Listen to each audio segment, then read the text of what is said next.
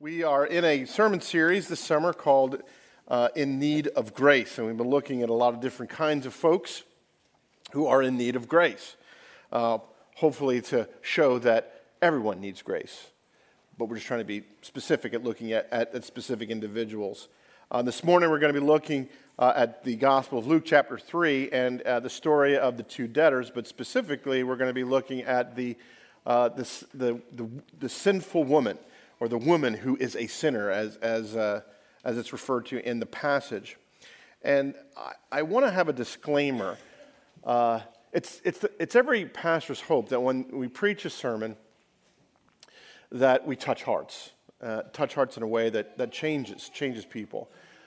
This morning we're going to be talking about a number of sensitive subjects. We're going to be going deep, not necessarily deep theologically, but deep into our emotions and talk about some sensitive things. So I just wanted to clue you into that before we get too far into the sermon. We're in Luke chapter 7, and we see this sinful woman. And what I think is one of the things that jumps out at me immediately before we read it, I just want to point out, she doesn't have a name. She's just the woman who is a sinner. She's so disgraced by her sin. She's so identified with it. We don't refer to her by her name, but only by her sinfulness and her shame. And she's reviled by her community.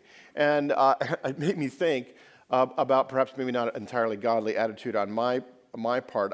There's certain names that I don't like to say out loud. For instance, the national champion, college football champions. I don't like to say the name of that school. I worked at the University of South Carolina, and they're our main rivals, and so they're the school that shall not be named. That's the way I refer to them. Oh, reviled in my house.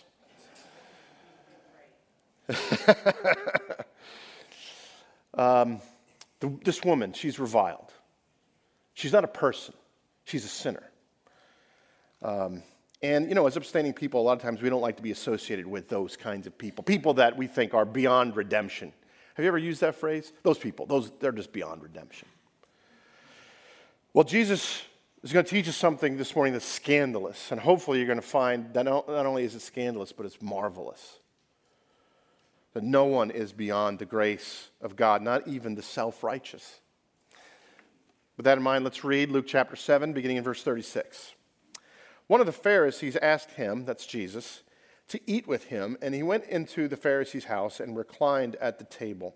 And behold, a woman of the city, who was a sinner, when she learned that he was reclining at the table in the Pharisee's house, brought an alabaster flask of ointment.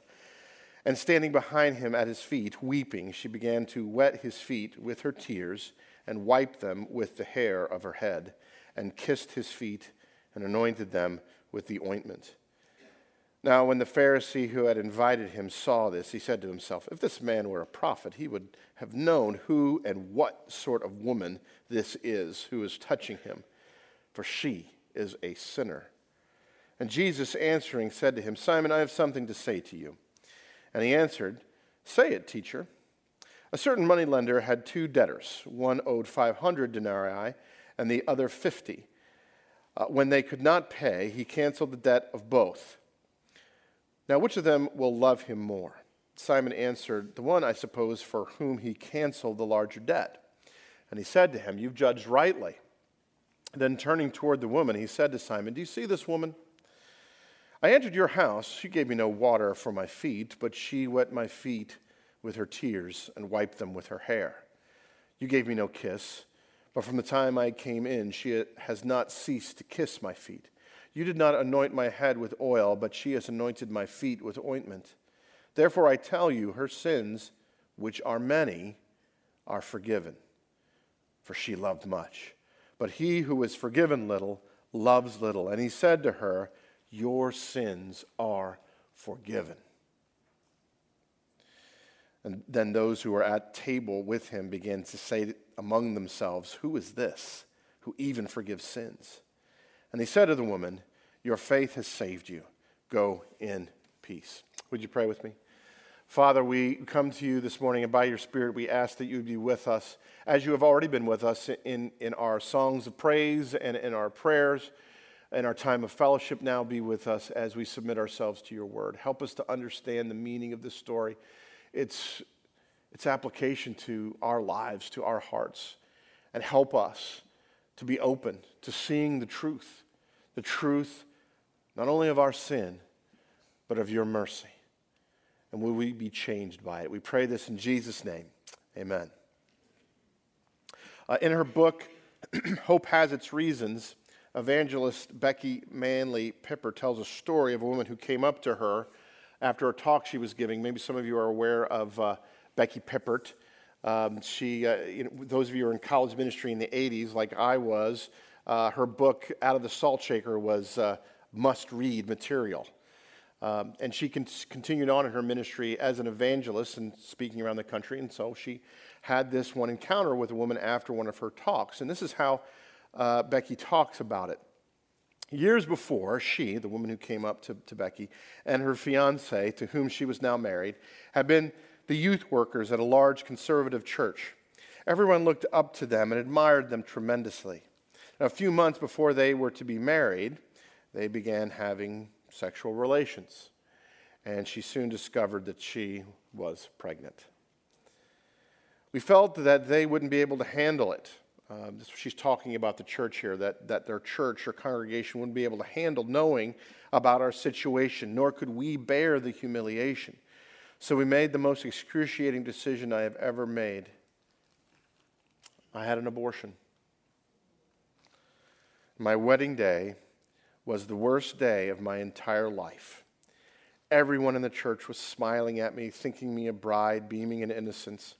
But do you know what was going through my head as I walked down the aisle? All I could think to myself was, you're a murderer. You were so proud that you couldn't bear the shame and humiliation of being exposed for what you are, but I know what you are, and so does God.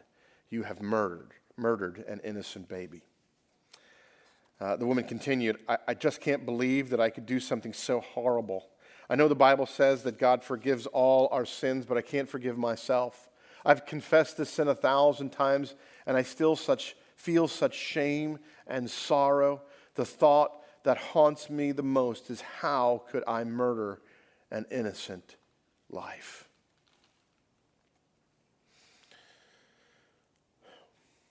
What thoughts haunt you? What failures cling to you and harass you in your life? Are you the woman from Pippert's story? Are you a businessman who's defrauded people? Other people don't know about it, but you do. Are you the unfaithful spouse or the vengeful spouse? Are you the woman from our passage who is only identified by her failings? You know, as we were talking about this sermon series and different kinds of people we would talk about, and who do you relate to, who do you resonate with, and some people were saying, you know, Daryl, you might resonate with Nicodemus. He's the scholar. He's the smart guy. You know, Daryl, you're a smart guy. I'm not trying to brag. I'm just saying, you know, that's some of the things that get said. And I got to tell you, I don't feel like the smart guy. The one I resonate most with is this woman, this sinful woman. Because I feel shame. Do you?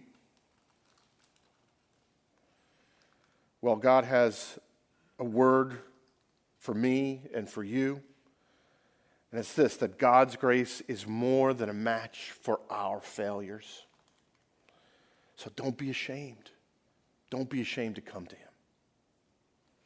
Now, shame has a way of really putting this vice grip on us and tripping us up in our walk with God. And I think there's at least 3 ways that it does that. I'm going to talk about all these 3.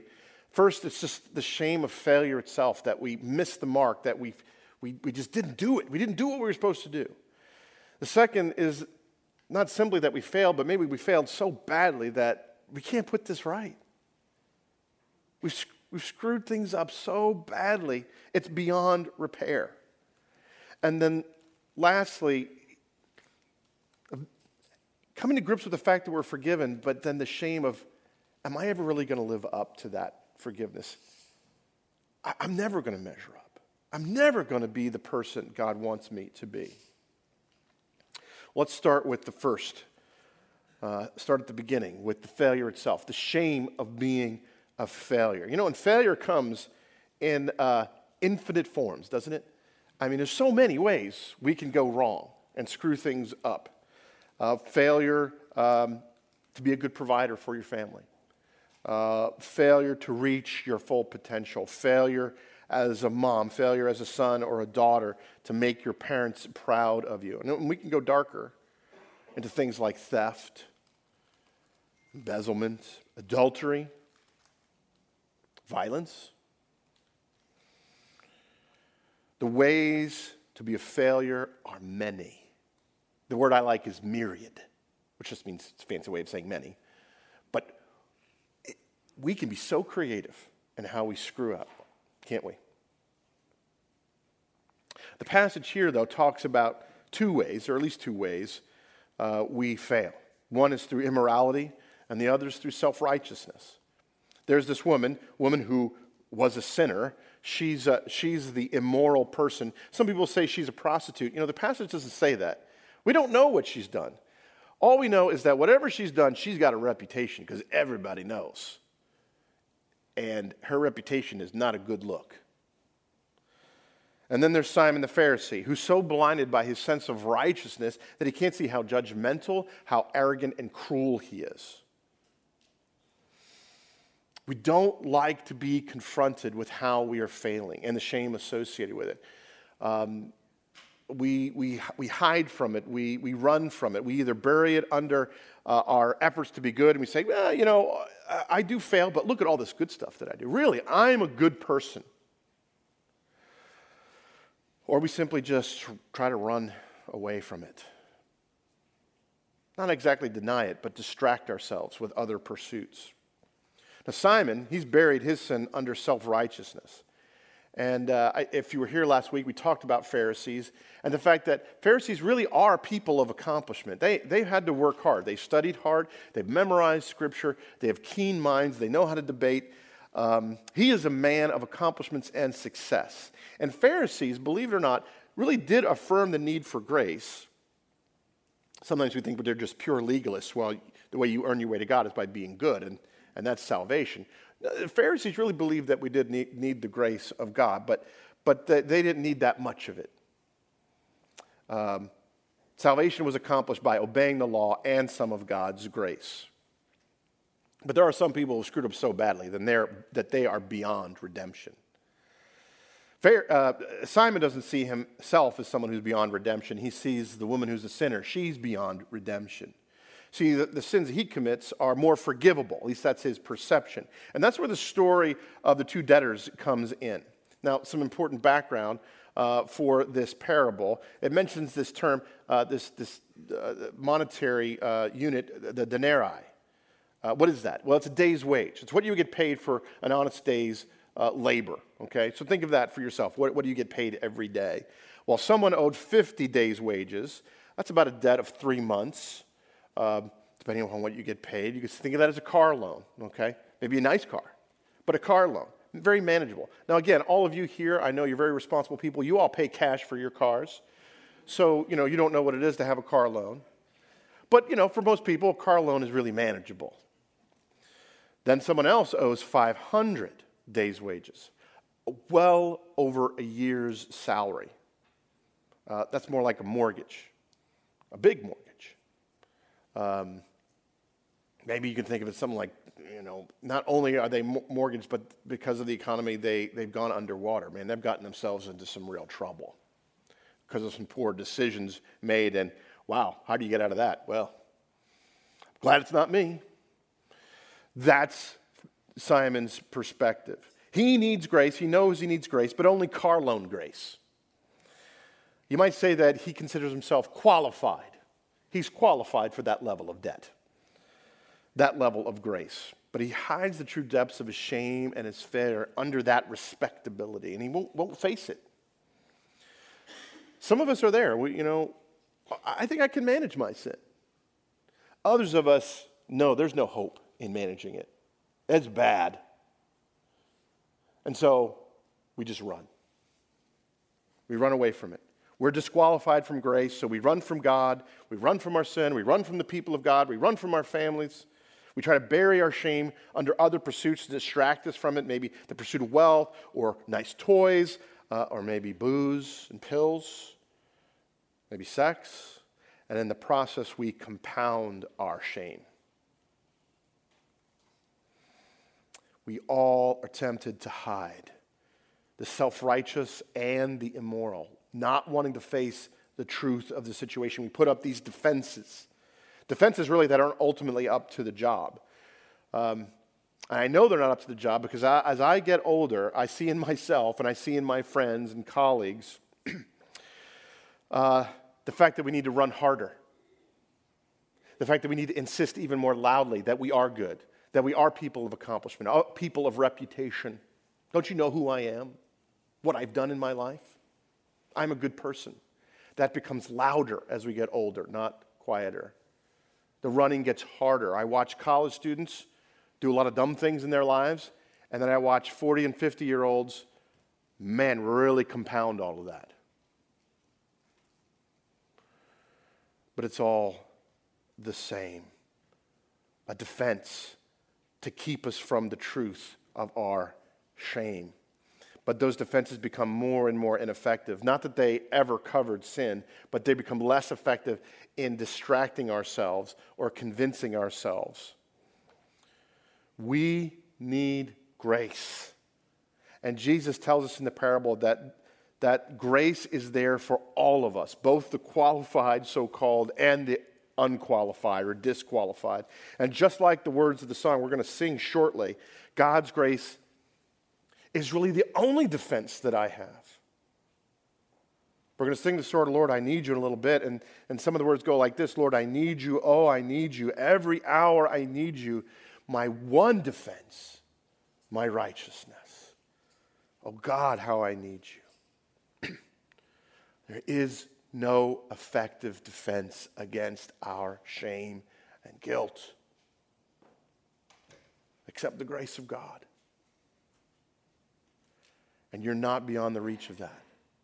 Disqualified or not, however you think of yourself, you are not beyond the reach of God's grace. Well, beyond the shame of failure in and of itself, sometimes we deal with the shame that we've screwed things up, that we can't put it back together. It's all beyond repair. We get the idea of being forgiven. We don't need to serve the jail time. We don't need to pay the fine. But things are never going to be the same again. And that's my fault. And we carry the shame of that. Well, let me tell you a story. In fact, it's one of the craziest stories of someone that I know personally.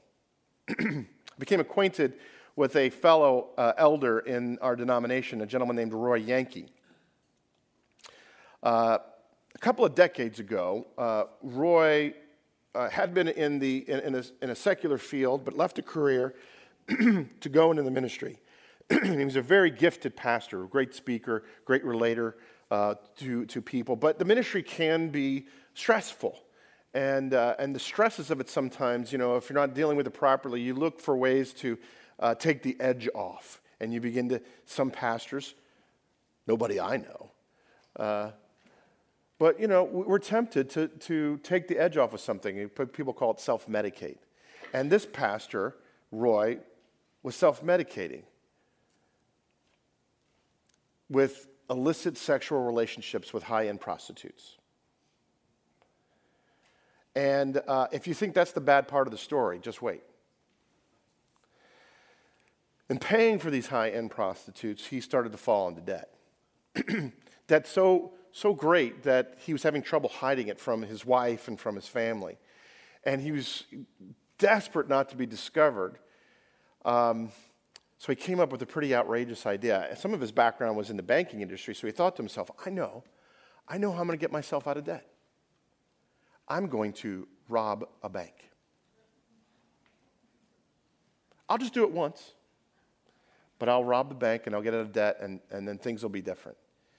And he did. He robbed the bank. And he got away with it. And he paid his debts off. And then he got into debt again. I'll just rob the bank a second time. And then that'll be it. I'll just rob a bank a third time. That'll be it. A fourth time. A 14th time. And that's when he screwed up and he got caught. And the police came to his church office and arrested him. And he served a 7-year prison sentence. Talk about doing something where things can never be the same. But in his capture, he was confronted with his sin, his guilt, his shame, and he repented. And there was mercy. It was a severe mercy, but it was mercy. And by God's grace, he was reformed, or maybe better yet, he was transformed and became content with being more honestly in relationship with God and being in a more true and intimate relationship with his wife. Yes, his wife stayed with him through all of this. And content with a career outside of the spotlight, outside of ministry. And he got out of prison and he began to build another career and live a more quiet life, content with the unbelievable mercy that God let him stay married to this woman. Now, what happened informally as he was in church was that he began to meet other pastors or former pastors who had fallen in ministry or were burning out, and he began caring for them. And his pastor and even his wife began to say, God's doing something here. You should begin ministering to pastors on a regular basis. No, I don't want to do that. That part of my life is over. I'm content where I am. But they kept coming back to him, and he kept having opportunities to meet with people. And eventually he became involved with a professional ministry where he's ministering to pastors only. And if you ever talk to Roy, he's like, I am never going back into pastoral ministry. That is not where God is calling me. I'm going to do this behind the scenes to care for and restore pastors, not necessarily to the ministry, but to restore them to their relationship with God. After deep sin and shame, we ask this question, will things ever be the same again? And the bad news is this, probably not. But the good news is this, it might be better than it ever was. Because God will be dealing with you, and you'll be dealing with him honestly. And you will know God's rich mercy for you in a way you've never known it before.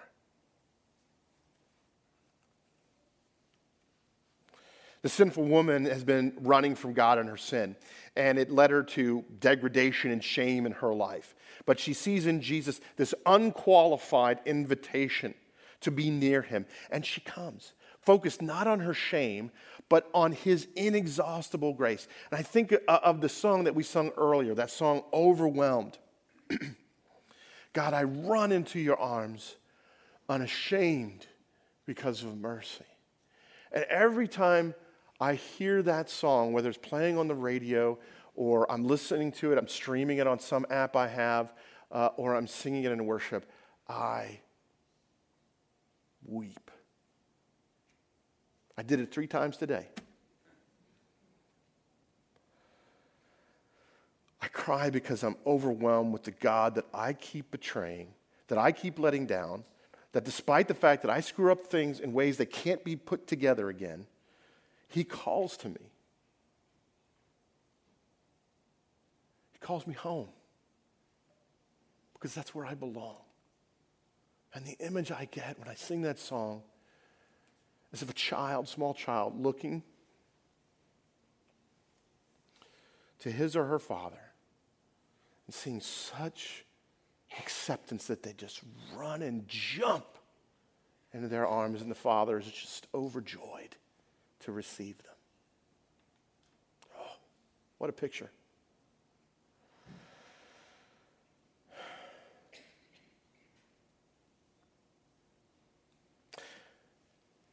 He calls us home that we might experience more deeply than we ever have the love and mercy he has for us. We live with shame, the shame of brokenness, but God's grace has the power to put things more right than they've ever been.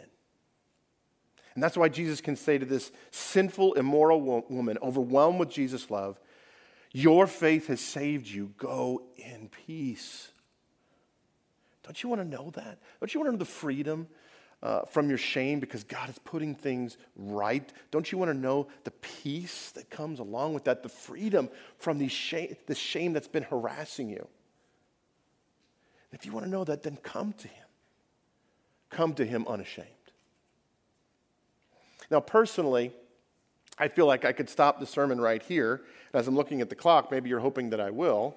But there's more good news in this story. Because while we know that we can be forgiven and while God does restore us to relationship, we may still deal with some shame of the fact that, am I ever going to be the person God wants me to be? Am I ever really going to measure up? And the story addresses that sense of shame as well. Yes, Christians, we lose our temper. We let our loved ones down. We still do selfish and shameful things. And we could focus on that. We could focus on our failures. But that's not where the focus of this woman is in this situation. She's forgiven, yes. But she's also better. She's becoming more than who she was.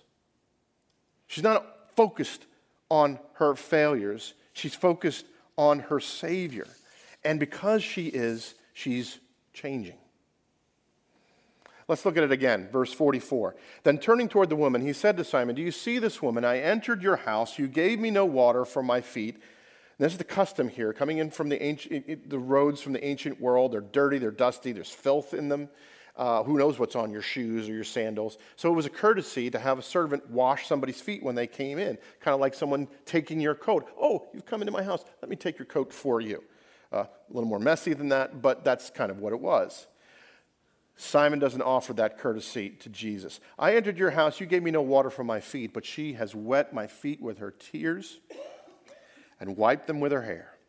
You gave me no kiss. You gave me no affectionate greeting, but from the time I came in, she has not ceased to kiss my feet. You did not anoint my head with oil, but she has anointed my feet with ointment. Therefore, I tell you, her sins, which are many, Jesus knows exactly who this woman is. Her sins, which are many, are forgiven, for she loved much. But he who was forgiven little loves little. She loved much. You know, we focus on our failures, so much on our failures that we blind ourselves often to what God is actually doing in our lives and the successes He has in our lives. The sinful woman, she knows she's forgiven, and that forgiveness and that joy compel her to be with Jesus, to worship Him, to anoint Him, to show deep affection for Him by washing His feet. Again, a courtesy that Simon did not show him. She is shameless in the way that she is loving her Savior. And love, according to Jesus in another place, is the fulfillment of the law. The Apostle Paul, talking about what the Christian life should look like in his letter to the Galatians, tells us that the working of the Spirit should bear fruit in all kinds of things, in faithfulness and kindness and joy. You probably many of you could recount that particular passage. But the first of them is what? Does anybody know? If you don't, you can just look on the screen because it's right there. Say it again. Love. Love is the first and greatest sign that the Spirit is at work in your life. And this woman loved much. You know, apart from Jesus, this sinful woman, so-called, is the most godly person in the room. And she likely wasn't even aware of it and didn't care. She didn't care about comparing herself to anybody else in the room. That she was with Jesus. She was taken with the vision of the Savior who took away her shame and embraced her without reservation. And that affection, that worship, that love just poured out of her. It was a fruit, not a work. Do you get the distinction that Paul's making? It's a fruit. It happens naturally when you're taken with the Savior.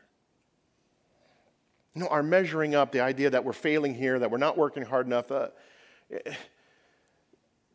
that's not how we grow. I'm not saying we shouldn't be aware of our places of failings and seek to have them eradicated from our life, but often our growth happens not when we are paying attention to a specific area, not when we're focusing on our failures, but when we're focusing on Him.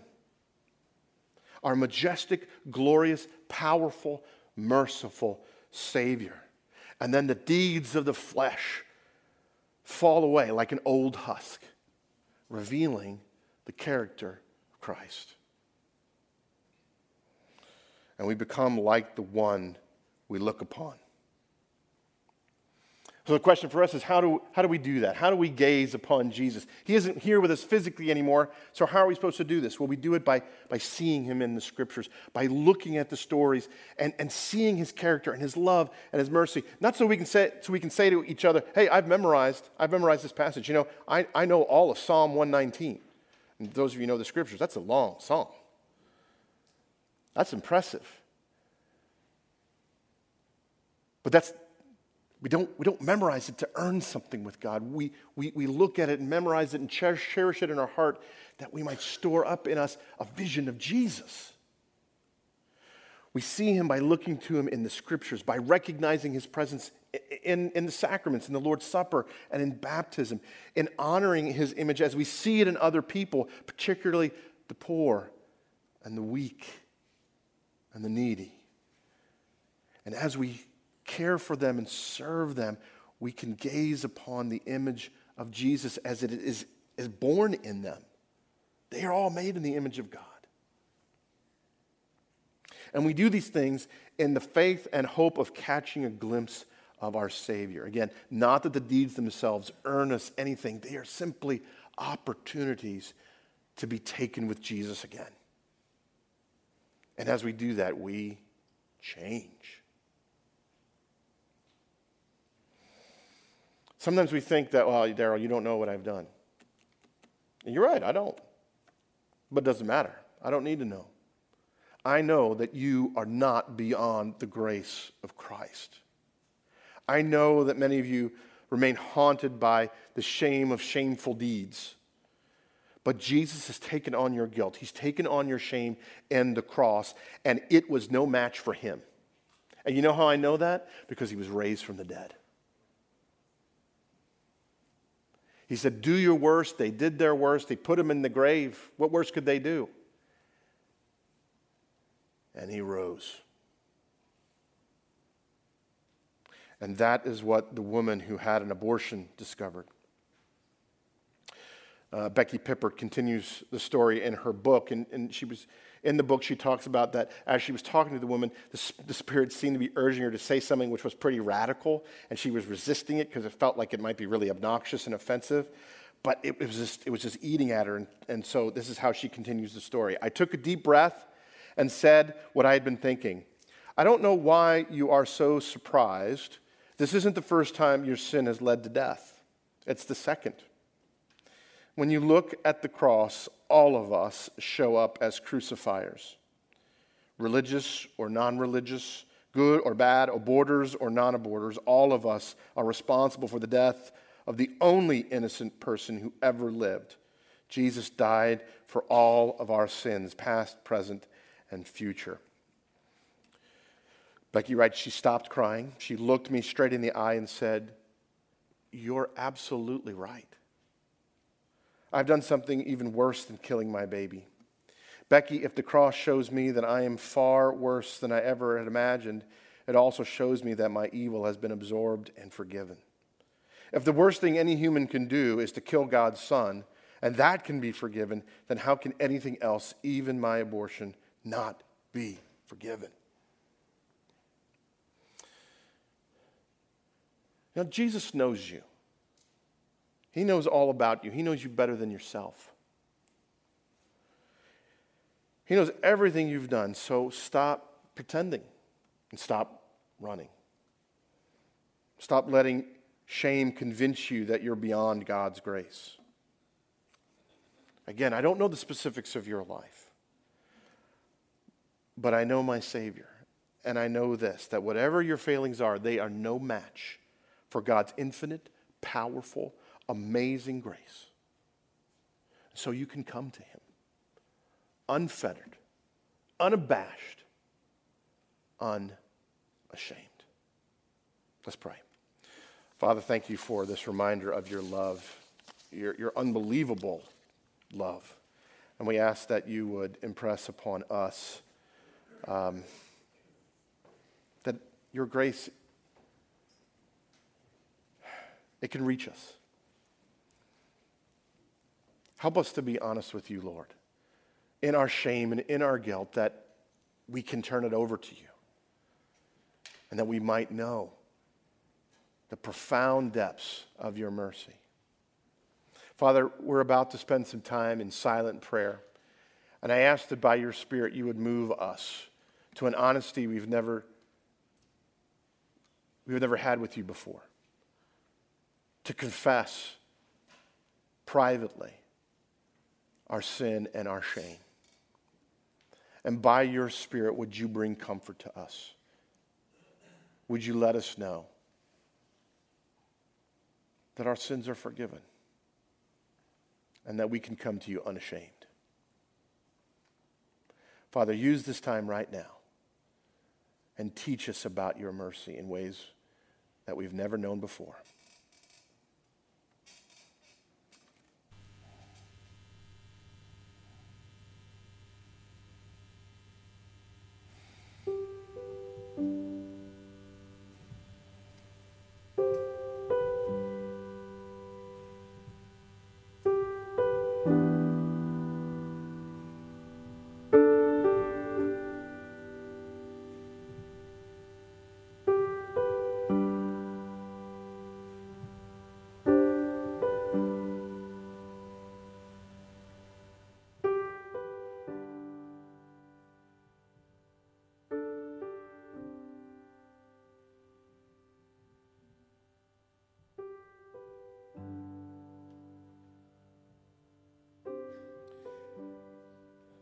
Father, for the sake of your Son, Jesus, we do ask for your forgiveness. And we pray that we might stop running, stop hiding, stop burying our sin in hopes of distracting ourselves from its reality, but to be honest with you. For you are a good Father who loves and forgives us and calls us home. Father, would you help us to believe the words of the psalmist David when he calls on us to repent, but then also know the joy of your forgiveness. For when I kept silent, my bones wasted away through my groaning all day long. For day and night your hand was heavy upon me.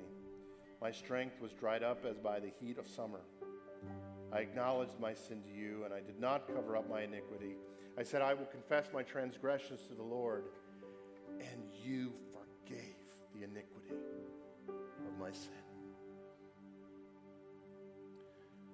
Father, thank you. We pray this in Jesus' name.